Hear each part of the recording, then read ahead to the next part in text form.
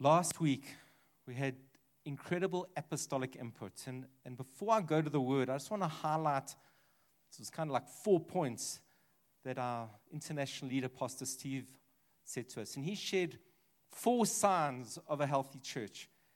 And as I share this, don't go like, yes, is every nation that? Ask the question, am I like that? Because we are the church. So the first thing that he shared was that a healthy church has got a relational discipleship culture. Note the word culture. It's not about a program, but it's about believers, every one of us, having a heart for the lost.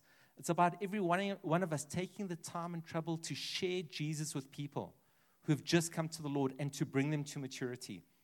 It's fine that we've got apps. It's awesome that we've got a website. All those things are good.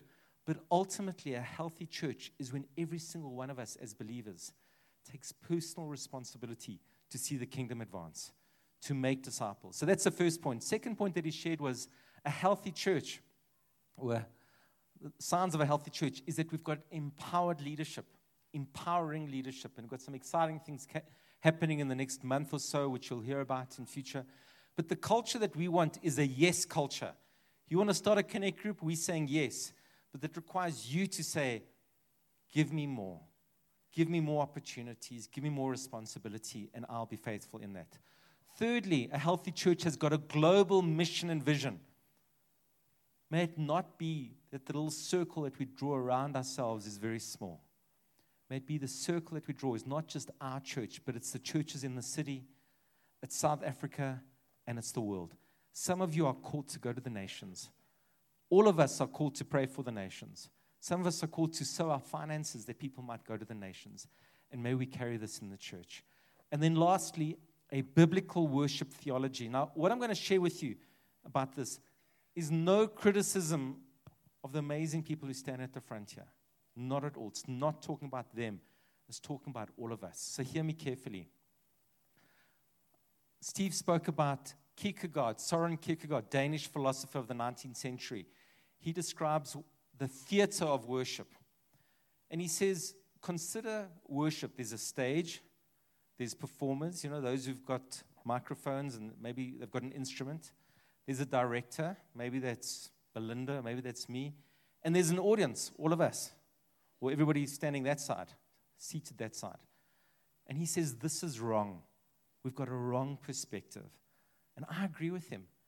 And he says the following. Søren Kierkegaard says the following, that the stage is from the moment that you drive onto the precinct.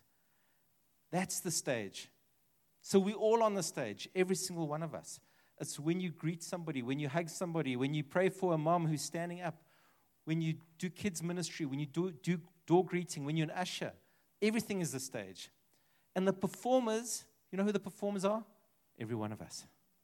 Every single Christian. And this changes things completely. Instead of going like, well, I didn't enjoy what they did today. The question is, how did you worship God? So it's not about you rating 5 out of 10, 6 out of 10. It's, did you worship the Lord? Were you that performer? And the director is not me or Belinda. You know who the director is? The Holy Spirit. And are you following the Holy Spirit's lead? And the audience is not you and I. You know who the audience is? It's God. God is the audience. And that changes everything. So I pray that we just meditate on this, that we consider when we come here. And it's not just when we come here, but it's when we go out there, Monday through to Saturday, that everything is a stage where we are playing to the audience of one, being directed by the Holy Spirit.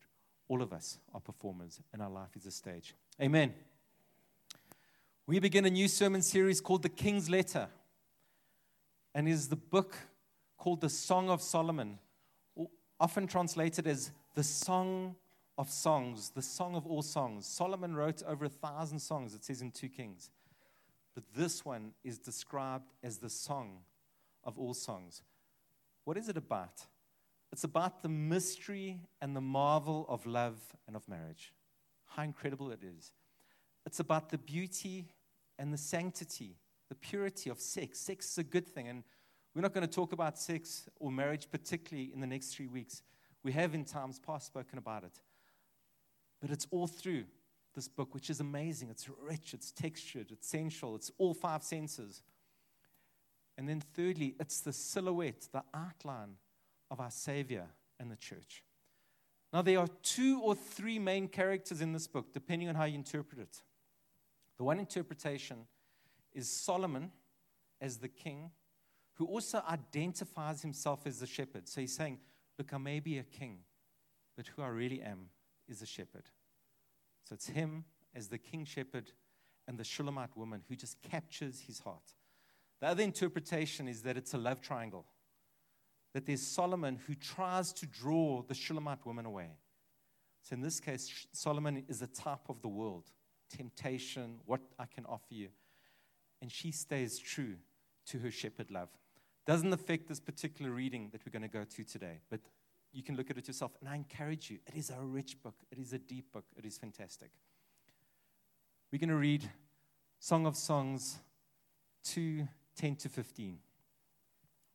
My beloved speaks and says to me, arise, my love, my beautiful one, and come away. For behold, the winter is past. The rain is over and gone. The flowers appear on the earth. The time of singing has come. And the voice of the turtle dove is heard in our land.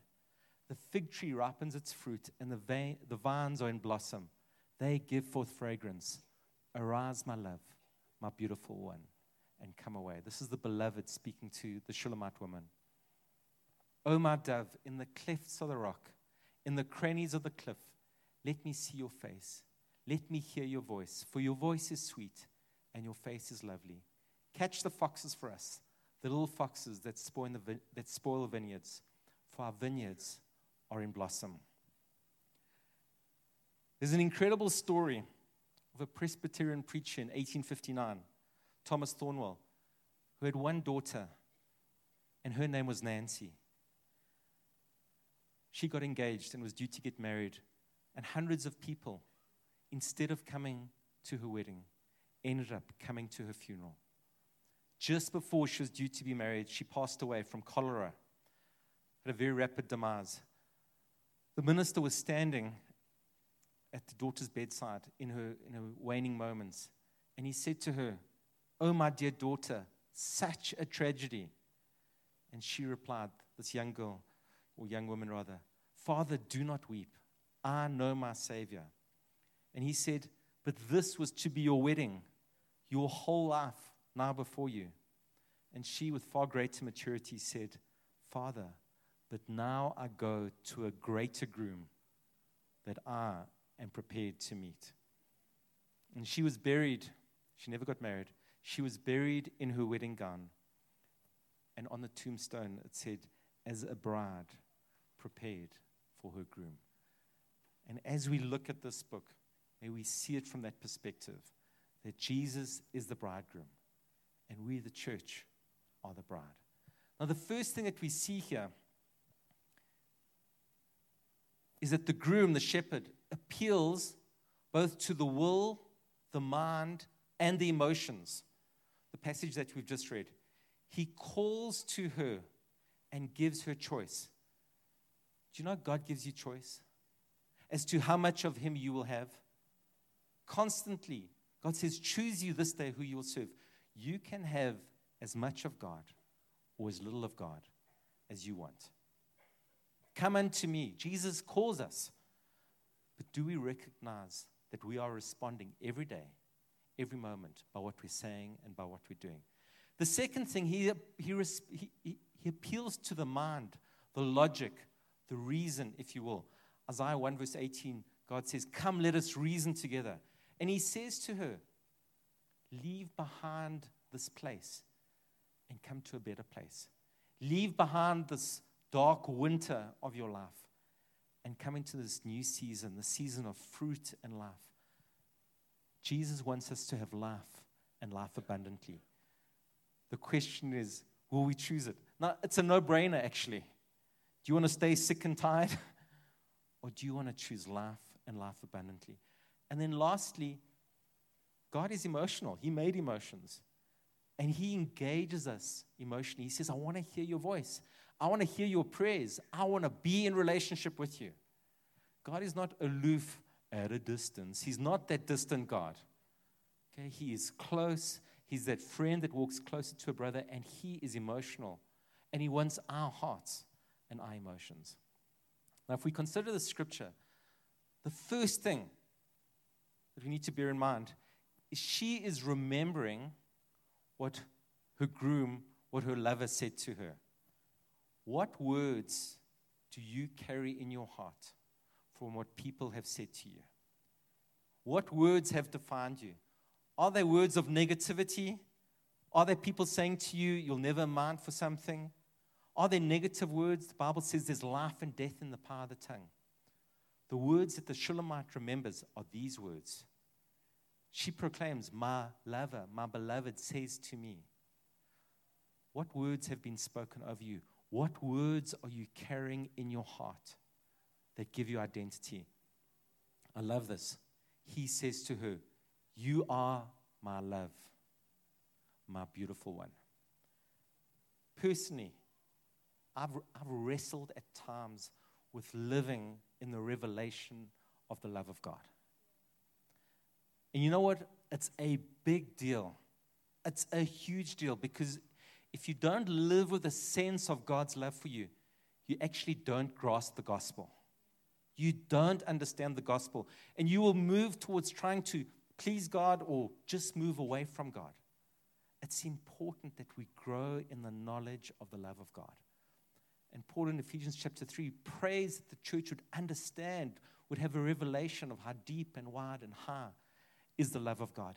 It is of great importance that we grow in this, that we grow in the revelation of the love of God, that we recognize that He is holy and He is powerful and He is mighty, and yet He is good and He's crazy about us.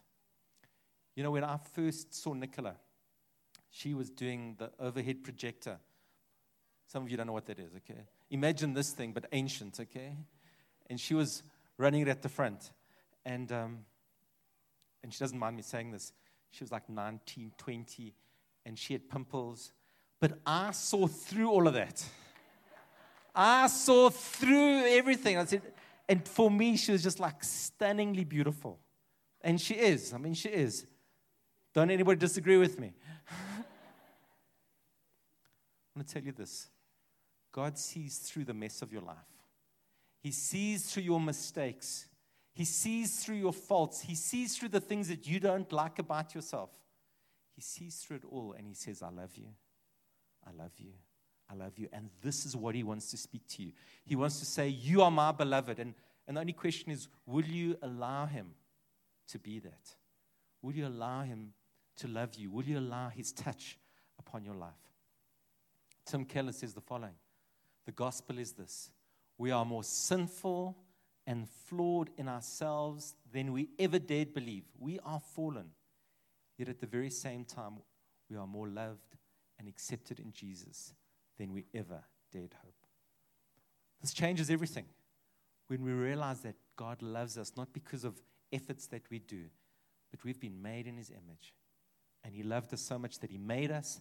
And then even when man fell and we sinned, He sent His Son to redeem us. Now, often there's barriers in us that stop us from receiving God's love. One of them is being stuck in a painful past. I don't know what your life was growing up.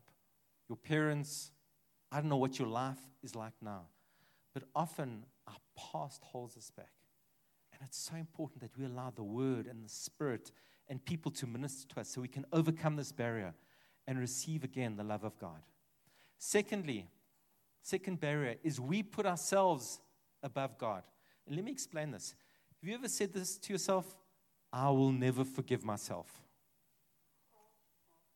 You know, by doing that, you're saying, you know, even though the Father sent the Son to die for my sins and He's willing to forgive me, I put myself above God. I put myself above the work of Jesus. Don't make these kind of silly vows where you put yourself above God. But be humble, be grateful, and receive the love of God. How many times should we forgive somebody in one day? 7 times? 70 times 7 in one day we forgive our brother and sister. How much more will Jesus forgive us if we repent, if we cry out to Him? Receive the love of God. Don't put yourself above God. Thirdly, a barrier to receiving God's love is very simply prayerlessness and wordlessness. by us not spending time with Him, by us not giving Him moments to speak to our hearts through the Word and through prayer, we get to a place where we don't sense the love of God. And simply us not dating Jesus. It's simply us not spending time with Him.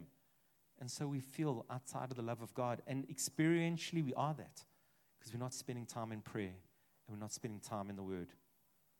Fourthly, not being in community.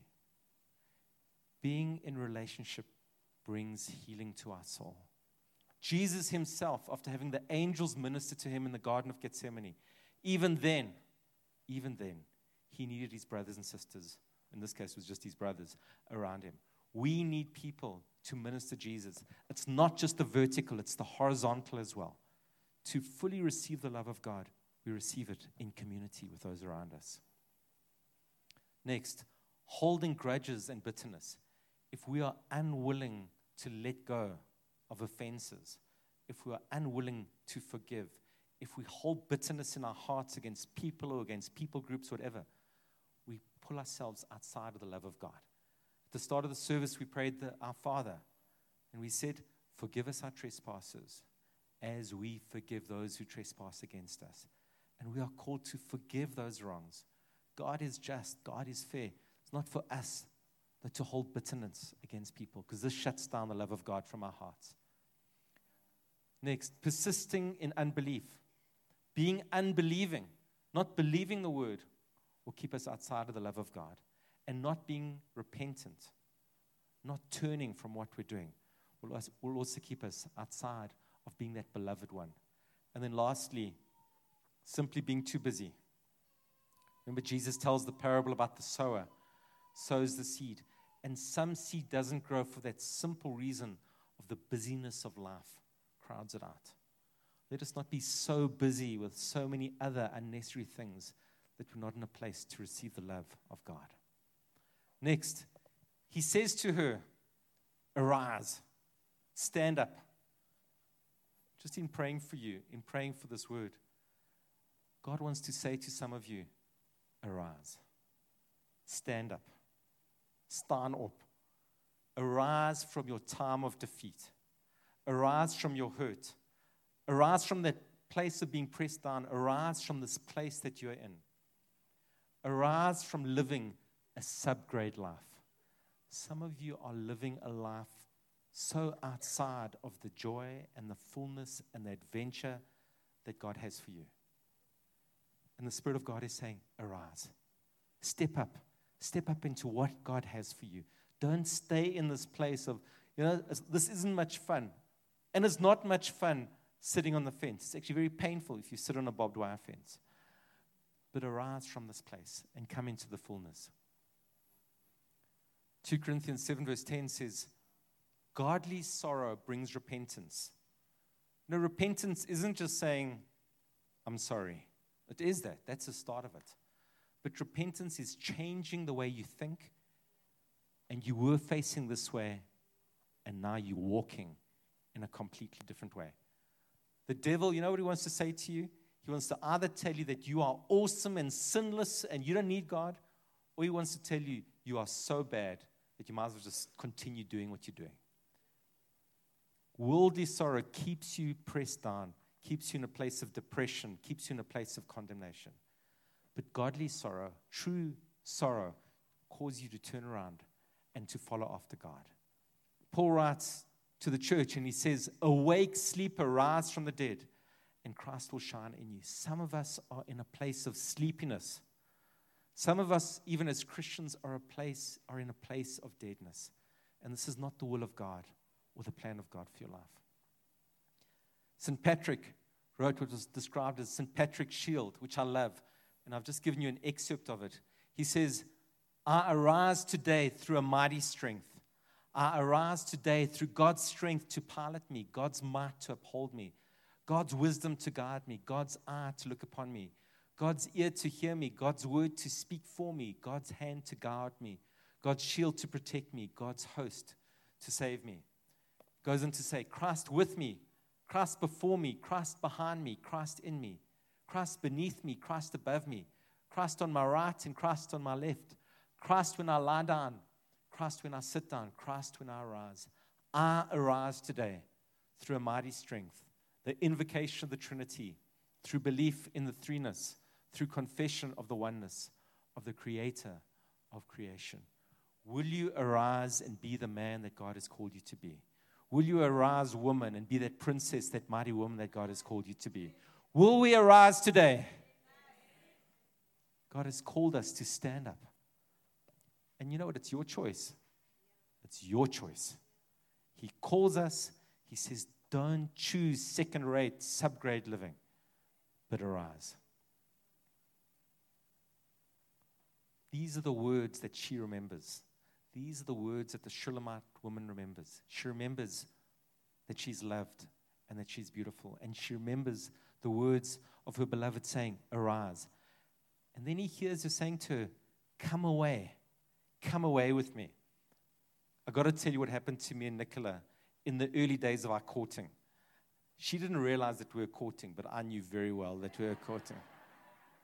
So I arrived at Jerez. She was studying at Wits. I think she was third year at that particular time, and arrived in the lounge. I think there were 2 girls there, and there were like 5 guys, and they were all like, it was like a dog show. Guys, you know what I mean? It's like every guy's trying to impress, and and I'm like, I'm not going to compete on this level. I'm going to use some asymmetrical warfare, I'm not going to go head on against this. So I stayed for like 10 minutes, and then I said to Nicola, why don't you just walk me to the car, please? Just come away with me. And then we just stayed at the car, and we must have spoken for over an hour, and it was so awesome. I was not going to compete head on. I was going to say, listen, either you be with them, but come away with me. And that was the start of a beautiful romance, which we continue on today. But let me tell you this. If I had stayed there, it would have just been some competition. Now, she said her story is that she liked me already, so. Amen. That's just an illustration. God is saying to us, come away from these things which are idols in your life. Come away from these things which take your passion away from me. And if you're honest, you know what they are. For some of you, it's television. Some of you, it's relationships. 2 Corinthians 6 says, do not be yoked together with unbelievers. Do not be tied together with those who don't love God. Or what fellowship can light have with darkness? As God had said, I will live with them and walk with them, and I will be their God, and they will be my people. Therefore, come out from them and be separate. You cannot fully have God and have the world. God is saying to some of you, come out. You can't continue in this place of being unequally yoked. It just doesn't work. You can't have these idols. You can't have these relationships. You can't have these things in your life and yet say, I fully love God. James 4 verse 4 says, do you not know that friendship with the world is enmity? It's in opposition to God. Therefore, whoever wishes to be a friend of the world makes himself an enemy of God. Now, I'm not saying you can't reach out and love people in the world for the sake of touching them with the gospel and witnessing to them, and come to Making Disciples for that. And we'll explain that in detail. Come to our Making Disciples course. What I'm talking about here is your affection and your heart and your identity. And why are you in these things? And why are you in these relationships? If this is for your joy and for your fulfillment, God is saying, you end up loving the world and not loving me. I'm so glad that I said to Nicola, come away with me, and that she responded. Question is, as God says to you, come away, will you come away? Or will you sit and straddle on the fence and be in this awkward place? And what does God promise? What does the bridegroom promise? He says, the winter is past, the rain is over and gone, the flowers appear on the earth, the time of singing has come. He promises us life and life in abundance. It's a no-brainer. Why would we not choose this amazing life that God has for us? And then lastly, they end on the following: catch the foxes for us, the little foxes that spoil the vineyards, for our vineyards are in blossom. Sometimes we start with God and we're doing well and we're enjoying God, and then we allow little things. Fox number 1, bitterness of the soul. Some offense comes in. Fox number 2, bickering of the saints. We allow disunity in our midst. Fox number 3, we start to see ourselves as more important than others. Fox number 4, we speak with criticism and we speak attitudes and opinion. We don't bridle our tongue. And then fox number 5, and the most serious one of all, is we bar or resist the Holy Spirit. You know, the scripture says that's the ultimate sin. That's the one sin that can't be forgiven, is if we resist the Holy Spirit. You know why? Because if you resist the Spirit, then when He calls you to repent, when He calls you to follow after Him, when He calls you to do certain things, you will not follow. So having started in God, having begun by following your bridegroom, now you start to allow little foxes to destroy you. It says, don't let the little foxes destroy the vineyard. My beloved speaks and says to me, arise, my love, my beautiful one, and come away. I can hear my Savior calling. I can hear my Savior calling. Take thy cross and follow. Follow me. Where He leads me, I will follow. Where He leads me, I will follow. Where He leads me, I will follow. I will go with Him all the way. Let's stand on our feet as we pray.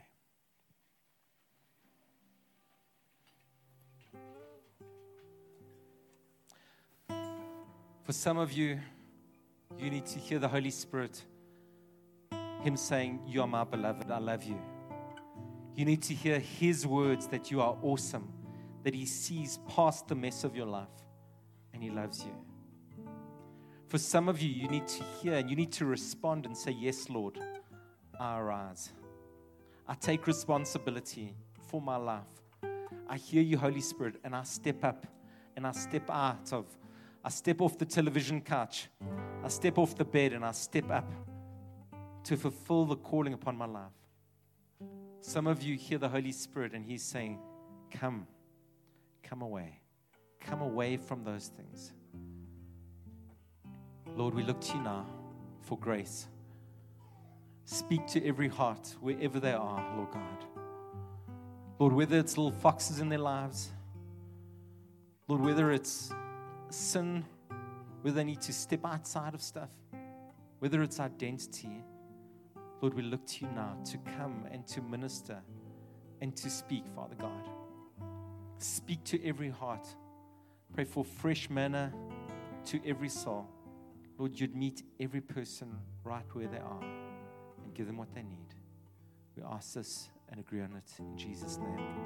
God's people said, amen and amen.